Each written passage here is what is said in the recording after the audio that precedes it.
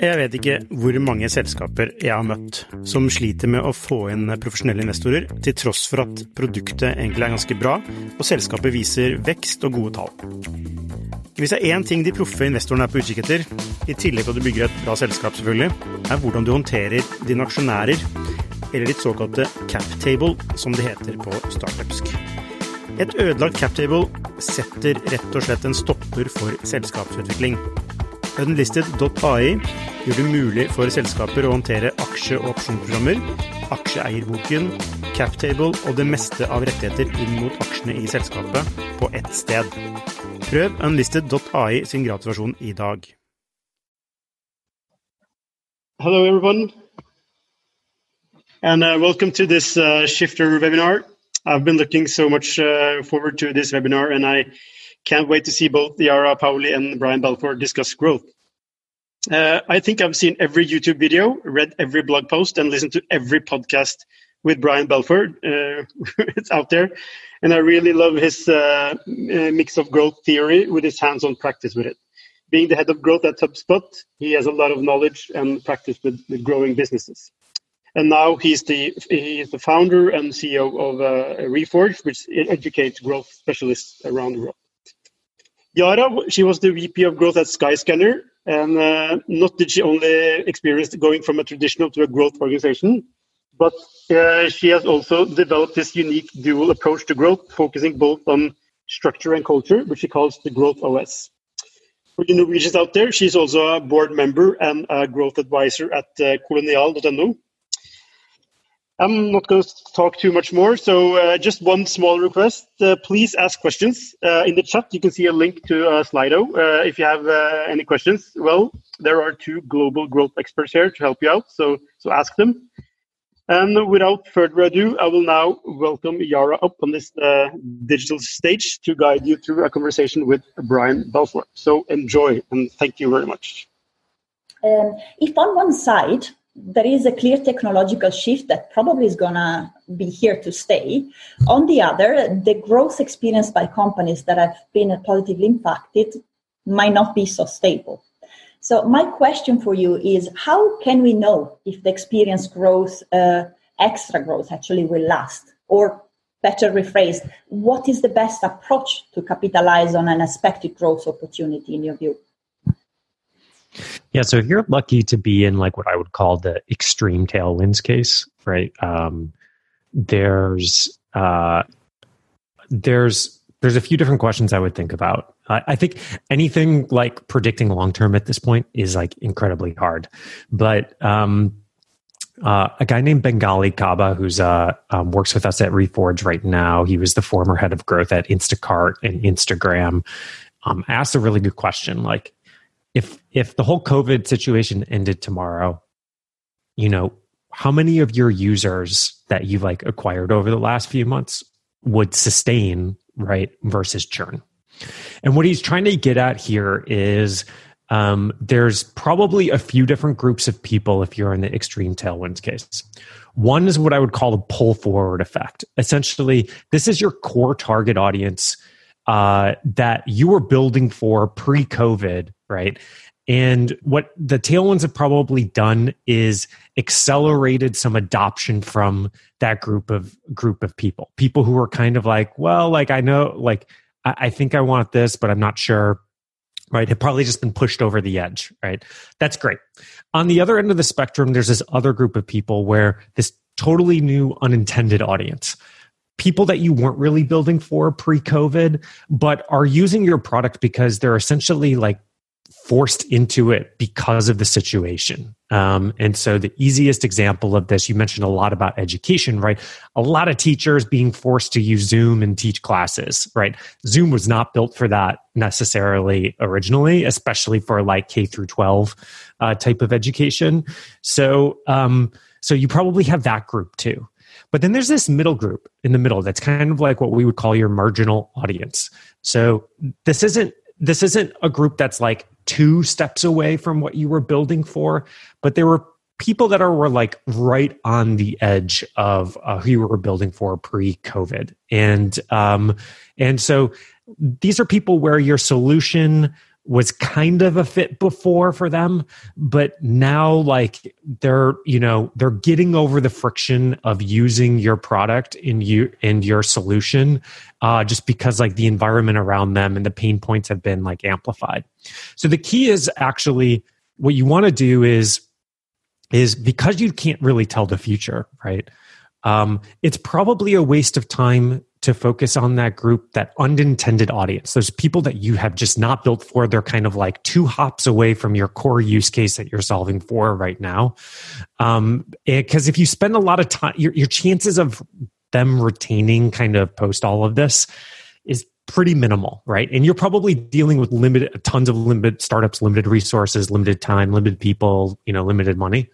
And so your highest ROI, but your return on investment area is definitely going to be that marginal audience, right? The people that were just kind of like one step away removed. So who would be an example of that, right? Like, so going back to the Zoom example, those would probably be like employees or companies that pre-COVID had physical offices, but are now like either fully or partially remote. So they weren't in the core audience before, but they are now like on that periphery of that core audience. And so how do you identify like that group of people and focus your limited time and resources on making sure like you lock in their habit, essentially, right?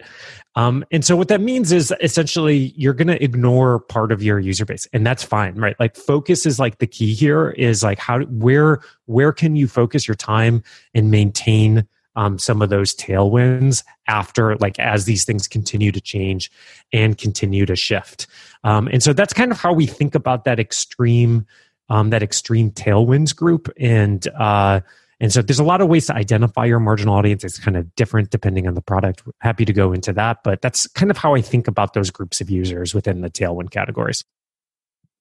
Yeah, that makes a lot of sense. And I think he gave some insights for our audience in terms of how to think about this marginal group of customers. So I guess in this time, obviously, of data completely messed, right? Even if you can identify these marginal customers and groups, there probably needs to be an adjustment from the founders of a startup in terms of how they use data versus how they use, let's say, what would be typically called their founder intuition, right? To navigate through the sea of uncertainty. So even when you think about how to retain or monetize these unexpected new customer segments, what would you give as a suggestion in terms of parameters to keep in mind when deciding to work and how to work on this, let's call it new persona or marginal customers?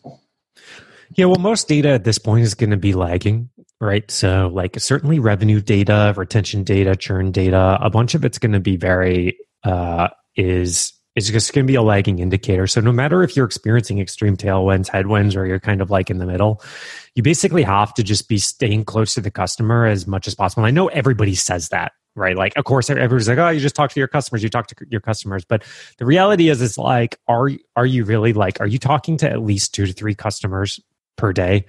Because like those data points and those conversations are going to get at what is like the underlying things, like how are the habits and the motivations and the pain points of those people changing as we kind of shift out of this initial shock into a new normal and whatever kind of like changes hit next. And so you know, the concept of like founder intuition, like the first way I heard that term was from Andy Johns, who worked on growth at Wealthfront and Core and other stuff, is like, you know, initially founders are forced to talk to customers in the early days, this intuition, kind of react and build against that intuition because they don't have a lot of customers and they're trying to move fast and all that kind of stuff. But as we grow and grow and grow, founders and those leaders tend to get farther and farther away from those customer conversations. And so this is now really a time to like get back really close to those customer conversations as much as you possibly can, because you're going to have to make very quick decisions based on impartial information. You can't wait for the data or any of that. And so those leaders, the leaders in the company, need to be incredibly close to those conversations to be able to make those quick adjustments here. So this is definitely a time for speed over perfection, and like quick adjustments based off of a lot of like a few kind of qualitative conversations. As things kind of, get on and it feels like the volatility of behaviors and all that kind of stuff isn't changing, then we can kind of like slowly wean ourselves away from this. But, for example, at Reforge, like I'm just making sure that I at least have a couple customer conversations per day. As well as we're kind of like trying to look at some leading indicator for like the rest of the year. But that leading indicator data is just like, it's so noisy and it's so unpredictable about like what's going to actually happen. And so for us, at least at Reforge, it's more like, well, what's happening to your education budgets at your company? Or how are you thinking about like, what do you work, like all of our programs are very like business problem focused. So like retention, engagement, monetization, experimentation. Well, guess what? Like nobody's really thinking about experimentation right now as systems, right? Like that's just not a business problem. That business problem went from, top of the list for everybody down to the bottom of the list because it's just like any experiment data at this moment, right? So those are the types of things like at least I'm personally doing as a founder is to like try to get a sense of so that we can make some decisions of like, well, guess what? Our experimentation program is probably not going to have as much demand this fall as the other, but we're hearing needs in this area. We're hearing professional education budgets disappearing from this segment of users. That gives us way more interesting information for us to actually act on than like looking at like aggregated data. So do you think in this sense that there will be a potentially new emerging trend for, let's say, a job perspective onto qualitative research, UX research, over the more traditional experimentation that is dictated by this new need? I don't think it's a long-term shift. I mean, I think like the place has always been for people to know how to marry qualitative data with quantitative data. Unfortunately, that's just like not the way it's taught, right? You tend to be taught like one or the other, or people kind of, just like their natural skills kind of lean towards one or the other. And so I don't think this is like a long-term shift by any means. I think having that mixture of skill sets of knowing how to marry those two, when to use what, and how to do that is really is going to be really important. I just find that like both of these areas, like how to use qualitative and quantitative information, is one of these areas that we all tend to grossly overestimate our own skills in. Like if I look back to myself, like, I don't know, 5-10 years ago, back then I probably would have given myself an 8 out of 10, but I now realize I was like a 2 or a 3 out of 10, right? It's just one of those things that we just tend to grossly overestimate, but there's so much depth in how to do this, right? Like how to synthesize qualitative information into customer insights, how to validate that with like all of these things. And so, I don't think it's a long-term shift. I think like whether you're a marketer, a product person, a growth person, whatever it is, these are like one of the areas where I don't think you can ever stop learning, because as I've gone on, there's just more and more and more and more depth on those types of skill sets, for sure. I think in the short term, at least from the US, I haven't actually looked at the international data. Maybe you have, Yara, but I've looked at like the layoff data, who's like getting laid off, and where teams are cutting. And certainly there's been a higher hit to marketing and sales groups versus product and engineering. That's pretty consistent with past recessions as well.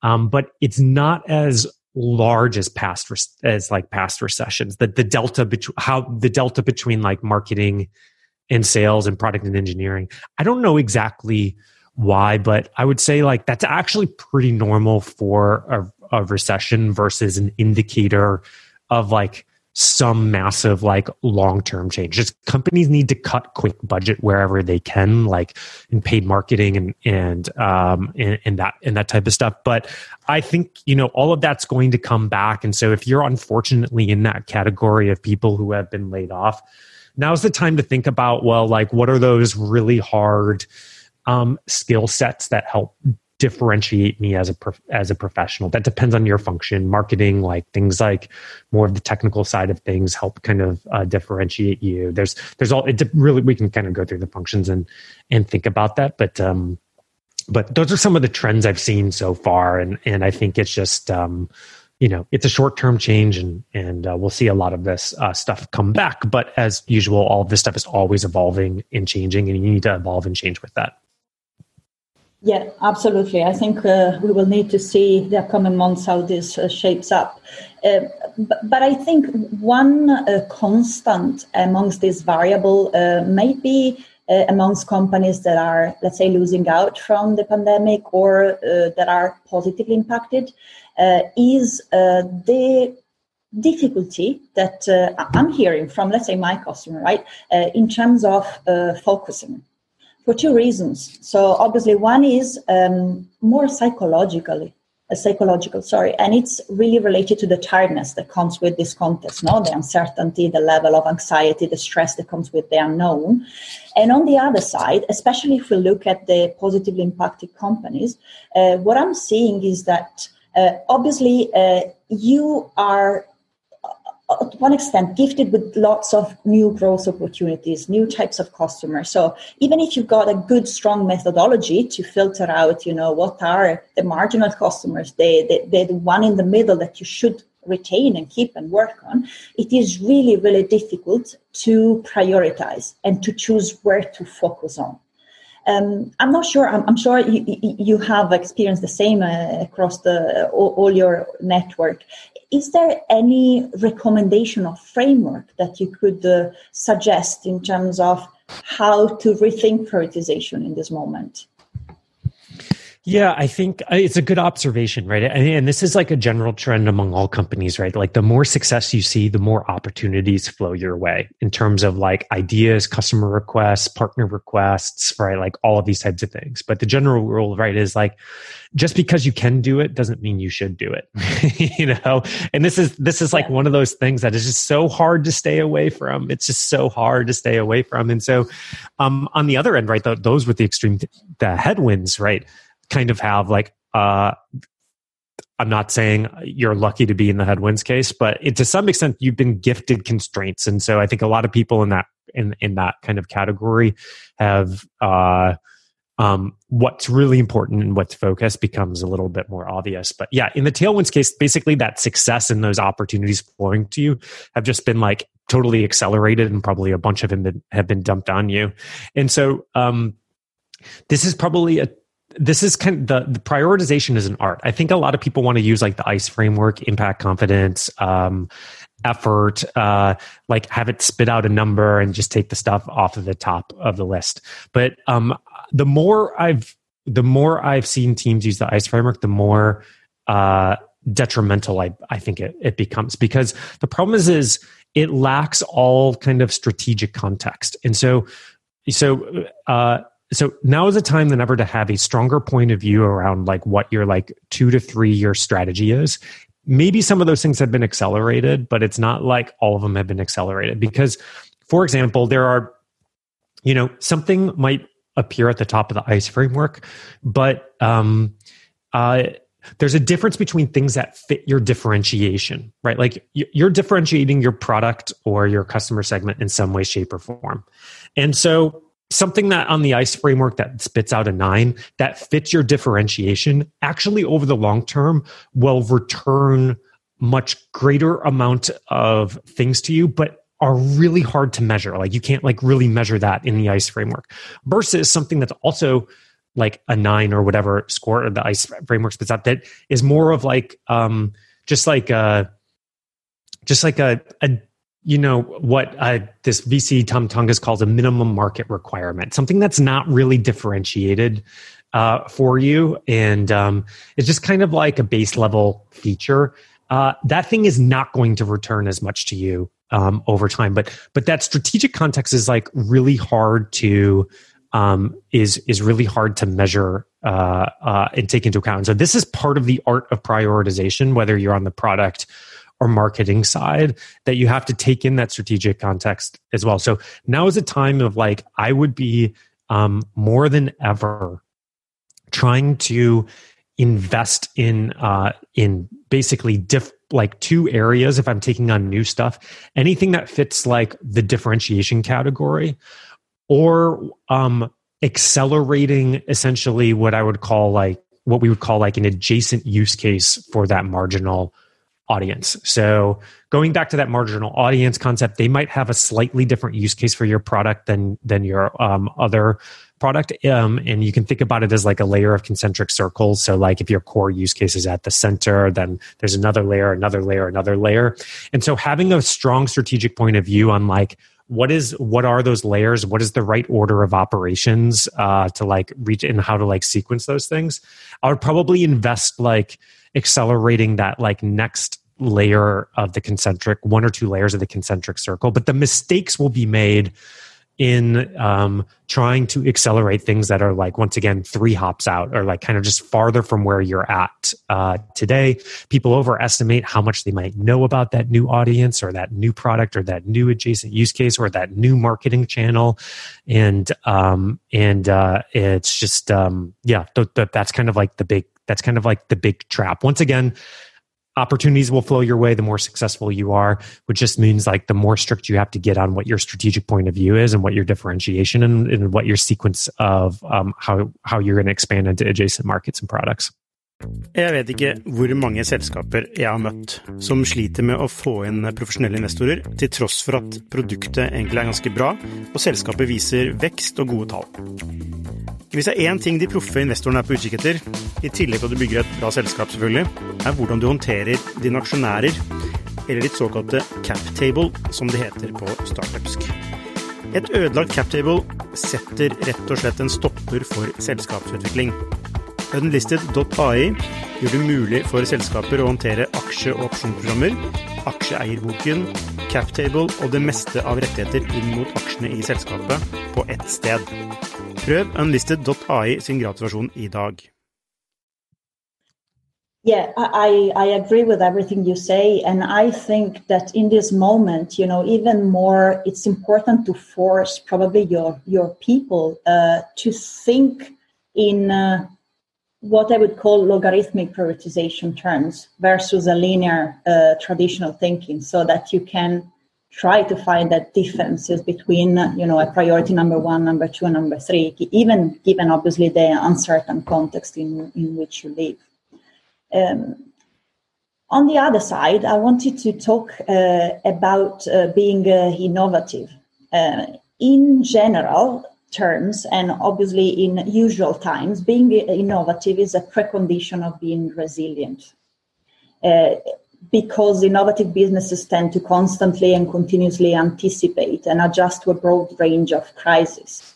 However, these businesses, let's say that they cannot always recognize and adjust fast enough, especially to the actual threat that a potential crisis like this one entails for them. And the majority of startups, let's say that they couldn't be, and they were certainly not prepared for the events of the last 4 months. So we can see cases across hospitality and travel that are probably 2 of the biggest industry impacted negatively by the COVID-19, obviously due to travel cancellation, restaurant and bar closures, and low consumer confidence. On the other side, we also have businesses like manufacturing, construction that also suffer the decrease in consumer demand. In your opinion, how does a resilient growth strategy look like? What are the core aspects that we can pay attention to and the fundamental things, basically, that we need to do to adjust our growth strategy? Yeah, so I always like to try to just think in like as simple principles as possible. And so I think one of the things I commonly think about is, a lot of building a good product and growing and retaining users is just about how do you basically build and deepen habits over time. So your user is building a habit of using your product to solve like some problem. And so if you know the science of like habit building around like motivations and frequency of problems and rewards and all that kind of stuff, those principles really help. And so I think in this case, what is different is that these habits have been fundamentally broken, right, for people like in the travel or real estate or even like restaurant space, like all those kind of spaces that you've mentioned. And so there's a big question about, okay, well, as stuff starts to come back, right, like what what habits have only been temporarily changed, right? And will come back. In what order, right? So like, like Skyscanner, like a travel company, there's a bunch of use cases around personal travel, local travel, international travel, business travel, right? And so like, in what order are those going to come back, and at what pace? But third is like, what habits have probably been fundamentally altered, right? And fundamentally changed. And so if I was in this group, like I would probably split my team into like two different, well, first you're probably massively cutting, right? Right. Like that's an unfortunate part.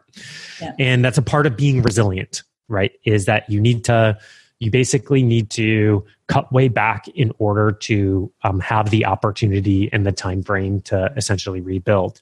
But then the question is like, how do I focus my team? There's probably two areas of focus. There's a team focused on identifying all of those use cases, the habits around them, what order we think they're going to come back in, and how much work we need to do to reestablish the habit. Because people aren't just going to come back and just magically reestablish the habit with your products, right? Habits are really hard to build. They take time, tons of reinforcement.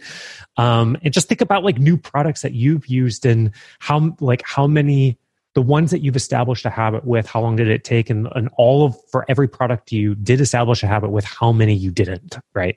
Just to give you like a sense of that. So there's one group there, but the second group is focused on identifying those groups of people and use cases where the habit has been fundamentally altered and changed. And there we basically have to, if you want to adapt over the long term, now you got to start thinking about moving into an entirely new use case and building an entirely new use case. So for example, two US companies, I don't know how much international presence they have, but ClassPass is like a membership to a bunch of studios like yoga studios and gyms and all of that kind of stuff. And of course, they've been completely wiped out. Like their business has been completely wiped out. And so an alternative that people have shifted to, if you are a ClassPass member, is buying a Peloton bike, which here in the US costs a couple $1,000s, right? And so there's a segment of users that were on ClassPass that have now bought a Peloton bike and established the habit with that alternative. Now, the question there is like, if somebody spent $2,000 on a Peloton bike and established the habit on that product, what are the chances that as these studios open up, that they're going to return to being a ClassPass member?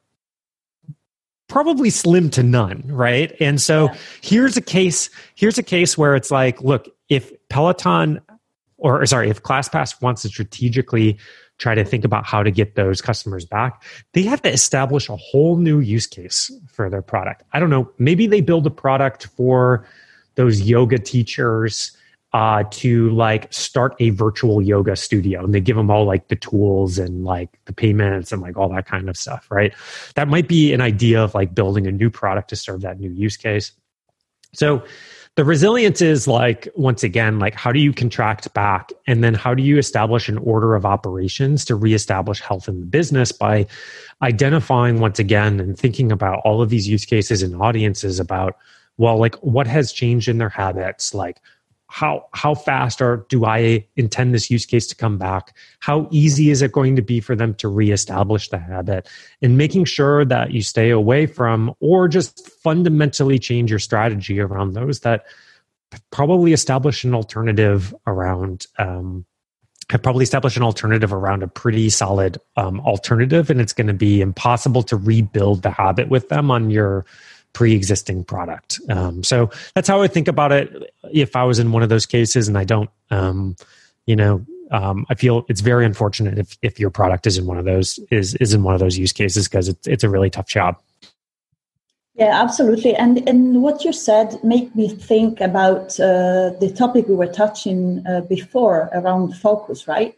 Probably these reassessing completely in the way of looking at churned user, basically, and forming a habit puts a new focus for the teams in terms of how to re-engage and reactivate users, and therefore how to rebuild also the user flow and all, obviously, the engagement channels and communication channels that go with it.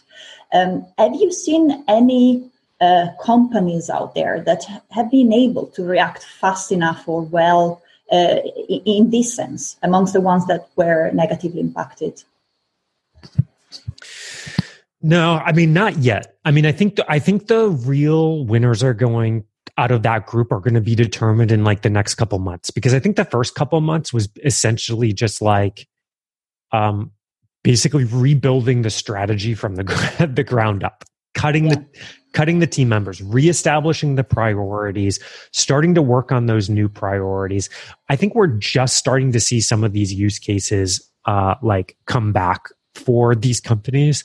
And so I think we'll start to see that basically in like the next 60 days. I think you'll see companies in these categories either start to launch new products, new campaigns to like start to win back some of these like early use cases. And we'll find out. And so I think one of the brutal messages is that like if the past 3 months has felt exhausting, because it has been exhausting, Indeed. But like the real work is kind of just beginning. And like I don't say that to drive like fear, because like that's the last thing we need right now is more fear. Just more of a like brutally honest like take that the real work is just beginning on kind of like how we move forward. Yeah, this leads me to my next question, actually, because you raised a very good point that we're just at the beginning and so many people feel exhausted already right now. So I would be tempted to think that the role of, a company culture and how a company establishes that culture might have a significant positive or negative impact in supporting people through this transition and obviously dealing with their exhaustion levels. In your opinion, is there a best growth culture in general and in particular for a period like this? I don't know if there's never like a best. Well, so let me first maybe talk a little bit about how I think about culture, and then kind of we can talk a little bit about this times is Sure. that there is no best culture, because a culture is kind of like a personality.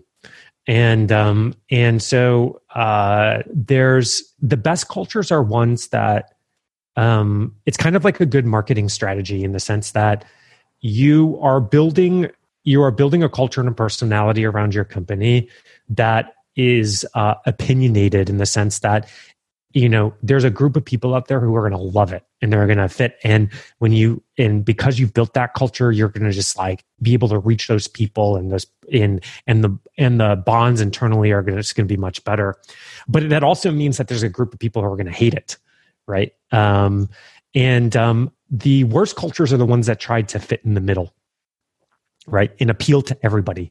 Because when you try to appeal to everybody, you appeal to nobody, right? Like basic Absolutely. marketing type of principle. And so there's different cultures that are built for better markets. Like even at HubSpot, we had a very strong culture, was very opinionated, very kind of grounded, and definitely it was not a fit for everybody, certainly. But it also appealed to a very certain segment of people at the same time.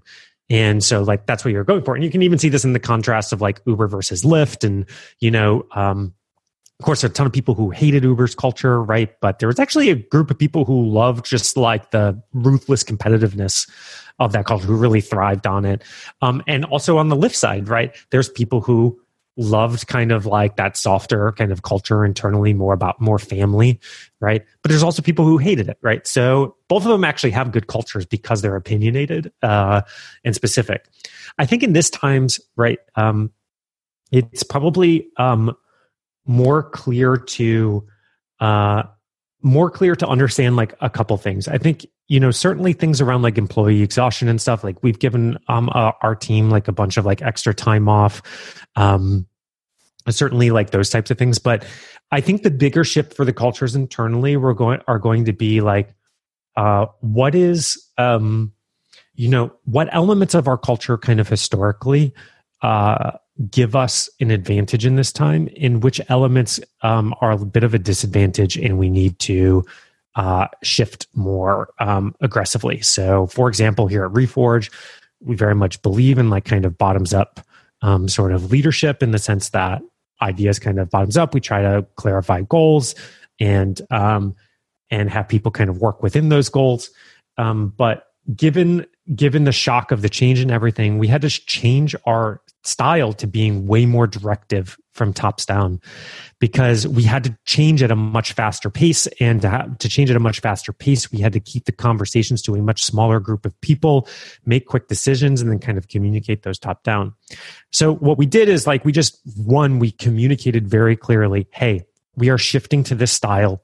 Here is why we're shifting to this style, to make sure that everybody knows that of like why we're doing it, and kind of like get everybody on board. But the second thing is like, this is temporary. At some point we will return kind of to our older principles and stuff when we feel like it's like appropriate to do so. But the health of the company kind of comes first, because if we don't keep the company healthy, we can't provide opportunities for any employees and like all of those different factors. So and so at some point we will change that. And so I think you need to identify those things and basically change them, but communicate them, but also recognize that this is probably a temporary change for you, and communicate that as well, and kind of shift back over time. So certainly in times like this, speed of quick decisions, more communication, like way more communication is better. Understanding like where you need to like get aggressive in your strategy, like things like that are just all things that at least that we've thought about. We had to think through at Reforge specifically with alt culture. But like I said, a good culture is different by design, right? So this answer is going to change for everybody.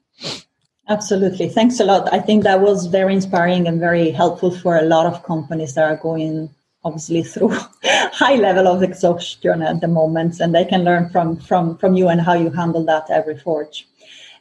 Well, so far we have spoken about the undoings, let's say, related to growth and how to rethink about our growth in a specific disruptive time like the one that we're living right now. But I would say that even out of disruptive times, there are some disruptive learnings about growth and how to grow your startup in a smarter, better, faster way. Could you share the most counterintuitive learnings about growth that you experienced?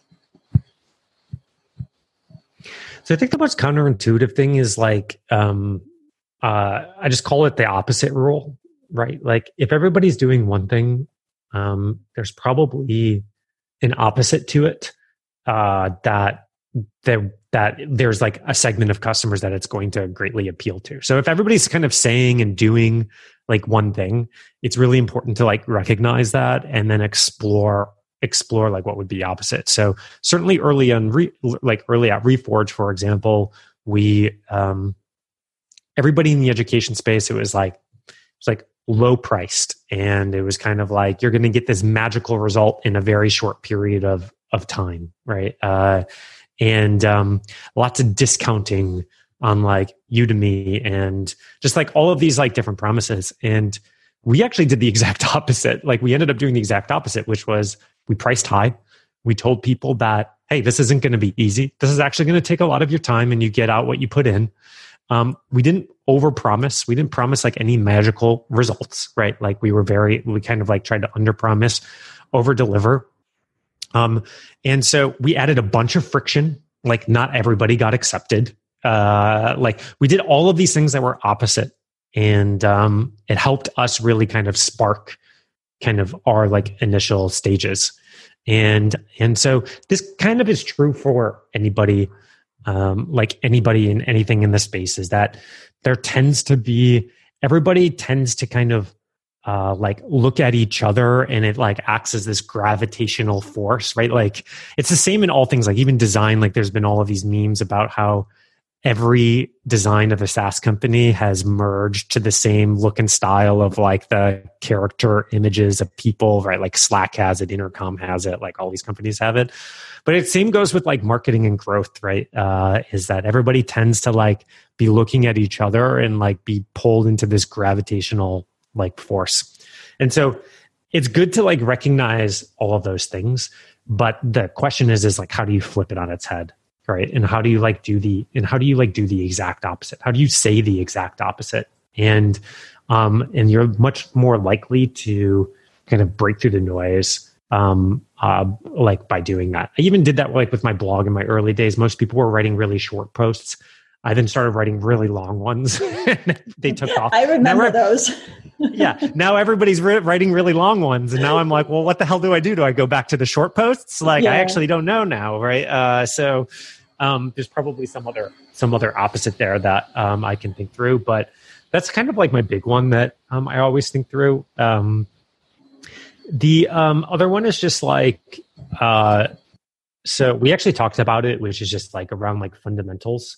So I think especially in chaotic times like this, if you're in the tailwinds group, once again, you're getting all these opportunities thrown at you. If you're in the headwinds group, you're just like, oh my God, I don't know what to do. If you're somewhere in the middle, that means that you probably have some customers having headwinds, some customers having tailwinds, right? So you're all over the place, right? And so this is the time to just revert to very basics and very fundamentals. So going back to what we were talking about earlier, if you're thinking about retention, you just think about habit building, right?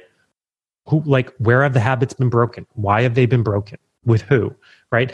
Answering those types of basic questions are going to shine the light on what you should actually do, versus kind of looking at all of this external data is being published around what's happening on Facebook CPMs and indexes on churn and acquisition. That shit's not going to help you. Those are averages of the market that has no meaning on your business whatsoever. The only thing that has meaning on your business is that bottoms up, what is happening with your customers, right? That's all that matters, right?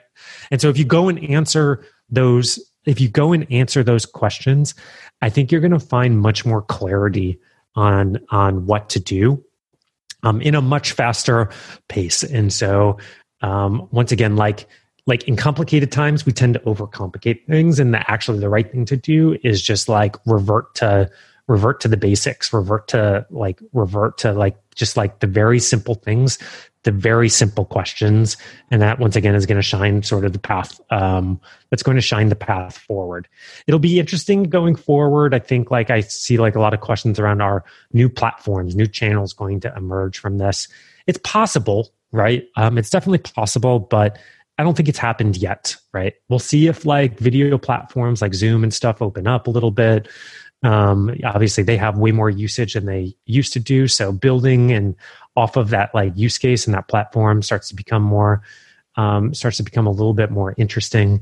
But I don't know yet. I don't know if we've seen fundamental changes in that yet. We've seen the more fundamental changes just in the motivations, the behaviors, and the habits of how people act and behave and what they care about. And that's where kind of the center of the learnings are. Thanks for sharing your opinion on this. I think it was very highlighting, the possibilities that we got in terms of how to interpret this. I have actually one more question before moving to take the questions that the audience has shared on Slido. So many business cases, amongst which, let's say, Uber or the WeWork of the situation, have renewed the emphasis on the importance of early good monetization frameworks and especially profitability. And they debated fact that fictitious growth matters more than the actual profit. That was basically such a hot topic at the end of last year. In my opinion, uncovered under a different light the difficult balancing act between growth and profitability. Is there, in your experience, a best approach and time to monetize your product while also being able to grow your user base to gain significant market share? Yeah, just like anything, no, there isn't a best approach. It kind of depends on your situation. To me, this is a nuanced conversation, but I would try to simplify it down to two different questions. One is are you playing for a network effect or not? If you are, then the thing that is the right thing to do typically is to basically is to actually grow at almost all costs, and make sure you establish that network.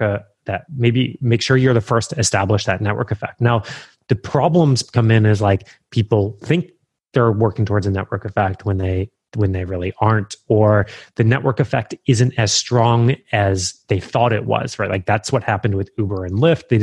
They initially didn't realize that the network effect was pretty asymptotic, right? In terms of like of drivers and riders. And of course, that network effect has been completely blown up for them in this time. And so they even have a harder problem of like, they're going to have to reestablish the network effect, right? Which is a very expensive thing to do. Absolutely. And so in that case, it is if you are not in that category of do you have a network effect, then this is a tricky question, right? Which is you shouldn't be growing at all costs, but there's basically like your monetization can act as like a brake or an accelerator, right? Because like your monetization model essentially is friction. As you raise price or do other things, right? You're putting more friction on your growth. It's going to slow down. Versus like you loosen those things, it's going to increase growth through like more acquisition and more retention. There are some counterintuitive places like luxury products and stuff like that's actually not true, but let me put those aside for a second. But you've got to think of like the core loop of growth of any company is that you essentially grow. Because of that growth, you're able to attract more resources, like more people and more money through funding. And then you're able to take those resources and invest in solving new problems that then leads to more growth, right? And so there's a tricky balance here, which is like, well, the companies that slow down on growth, right, this loop starts to work in a negative way, which is like, well, you have a harder time attracting more people and more resources, which means you don't solve new problems as fast enough, which leads to slower growth, right? Like it works in like a negative way. And so this ends up being like a really tricky balancing act for a lot of companies that I don't think a lot of companies actually end up realizing. Because there's situations where like you could grow at all costs right now, but you actually don't give yourself the time to like start solving new problems, new use cases, and then you start to flatten out. And then once your growth flattens out, it's actually, you end up in that negative loop cycle. And so what founders have to do is play this tricky balance of thinking about, well, how do I like maintain this loop in a positive direction? And so there's probably times in a company where it's better to monetize more heavily, and it'll probably slow top of growth. Or there's probably times that it's okay to like have lower margins and do the opposite, as long as you have a path to like how those things happen. And so it's like a tricky balance, and that's why I think this conversation is not. I think a lot of people like to put out opinionated statements in one direction or the other, but it really kind of comes down to the company, the stage that they're at, where they're at in this like core growth loop, network effect, no network effect, right? And these are like some of the just overall business strategy decisions you need to make. Yeah, I think, the suggestion of thinking in terms of core growth loops and being able to visualize and understand your dynamics is already a good starting point for someone that obviously hasn't done that so far, right? Okay, so I would like to probably give some time to the listeners, and I'm going to pick the question from Slido, guys and girls. So I'll be democratic and choose the ones that have been voted the most. So we have someone asking, Brian, could you expand on what could be some of the technical skills you'd advise to a growth professional with a marketing background? Yeah, I mean, this depends. Like, I think, there's like a spectrum of things. And so like, and it depends like where you're at on the spectrum already. So like, let's say like you have like zero technical skills, like whatsoever, but you're like a great marketer. You know how to copyright and position and like all that kind of stuff, right? The first thing I would probably do is get super familiar with like all the no code tools, right? Like that's like a step in the right direction, and starts to enable you to be a little bit more self-sufficient than you otherwise would. So Airtable, Webflow, like all of these types of things.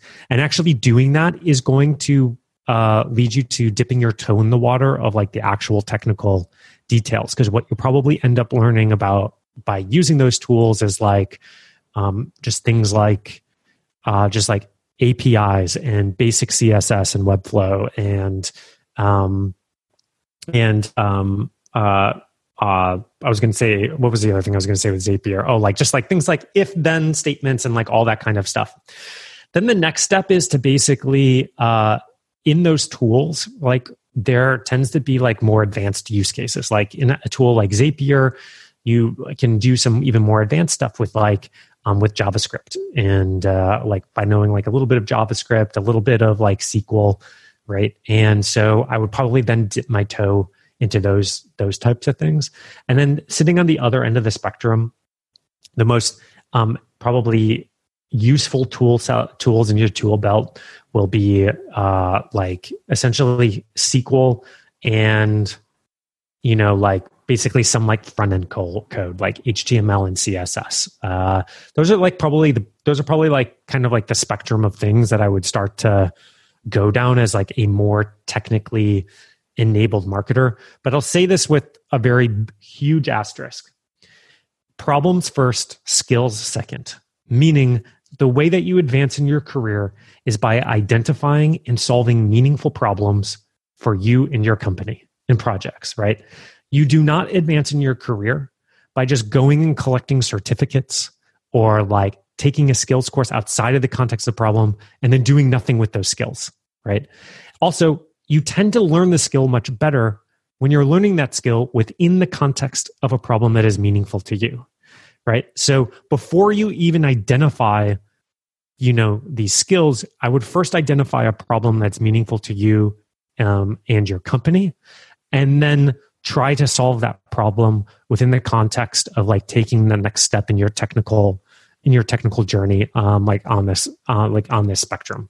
Last but not least, just learn how to talk to engineers. Like seriously, like if you're able to influence engineers and know how to talk to them and know how to think about like what's on their roadmap, what might be difficult, all that kind of stuff. Oh, like that goes a massive, massive way on all of this. Great. Thank you, Brian. I'm not sure if we have time for one more quick question because I think let's do it. Yeah.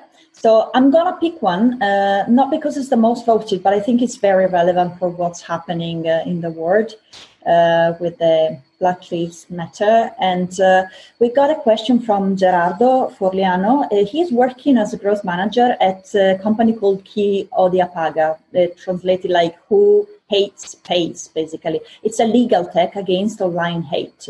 He's asking, according to you, which channels could be great to attract victims of cybercrimes?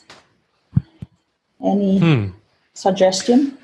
So this is a great one, just to once again return to first principles, right?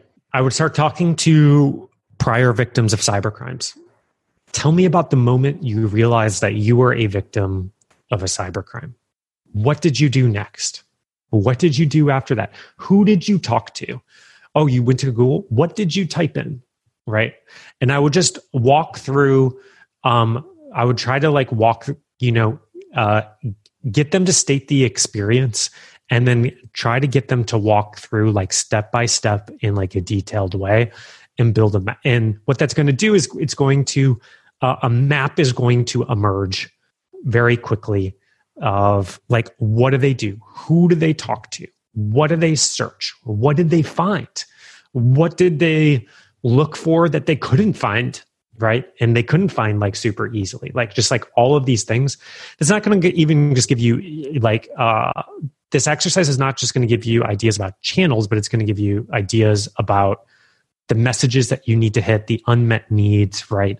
Content that you can build, all all of these different factors. It's hard for me to put myself in somebody's shoes and spit out the channels for you, because I've luckily never been, a victim of like a cybercrime. So it's hard, it's hard for me to like spit out the channels, but I imagine there is some sequence of events of like seeking out content on Google, advice, talking to like a few close friends about it, like all those types of things that you'll start to like super quickly identify, and you can start to build a strategy against. Thank you very much, Brian. I think we're actually out of time now. And I wanted to thank you so much on behalf of all the audience, and of course also Shifter, for being with us today. You shared tons of valuable insights and suggestions for how to deal with the current context, but also in general, how to frame the thinking around growth. And I'm sure, people can find more on your blog at brianbalfour.com and on Reforge if they want to learn more. So thanks again. It's been a pleasure to speak with you today. Thank you. And good luck to everybody out there. I know everybody is like managing through the chaos. And so anyways, I just wanted to wish everybody good luck, kind of looking forward to seeing everybody's like hard work through this. Great. Thank you all and have a lovely evening. Goodbye.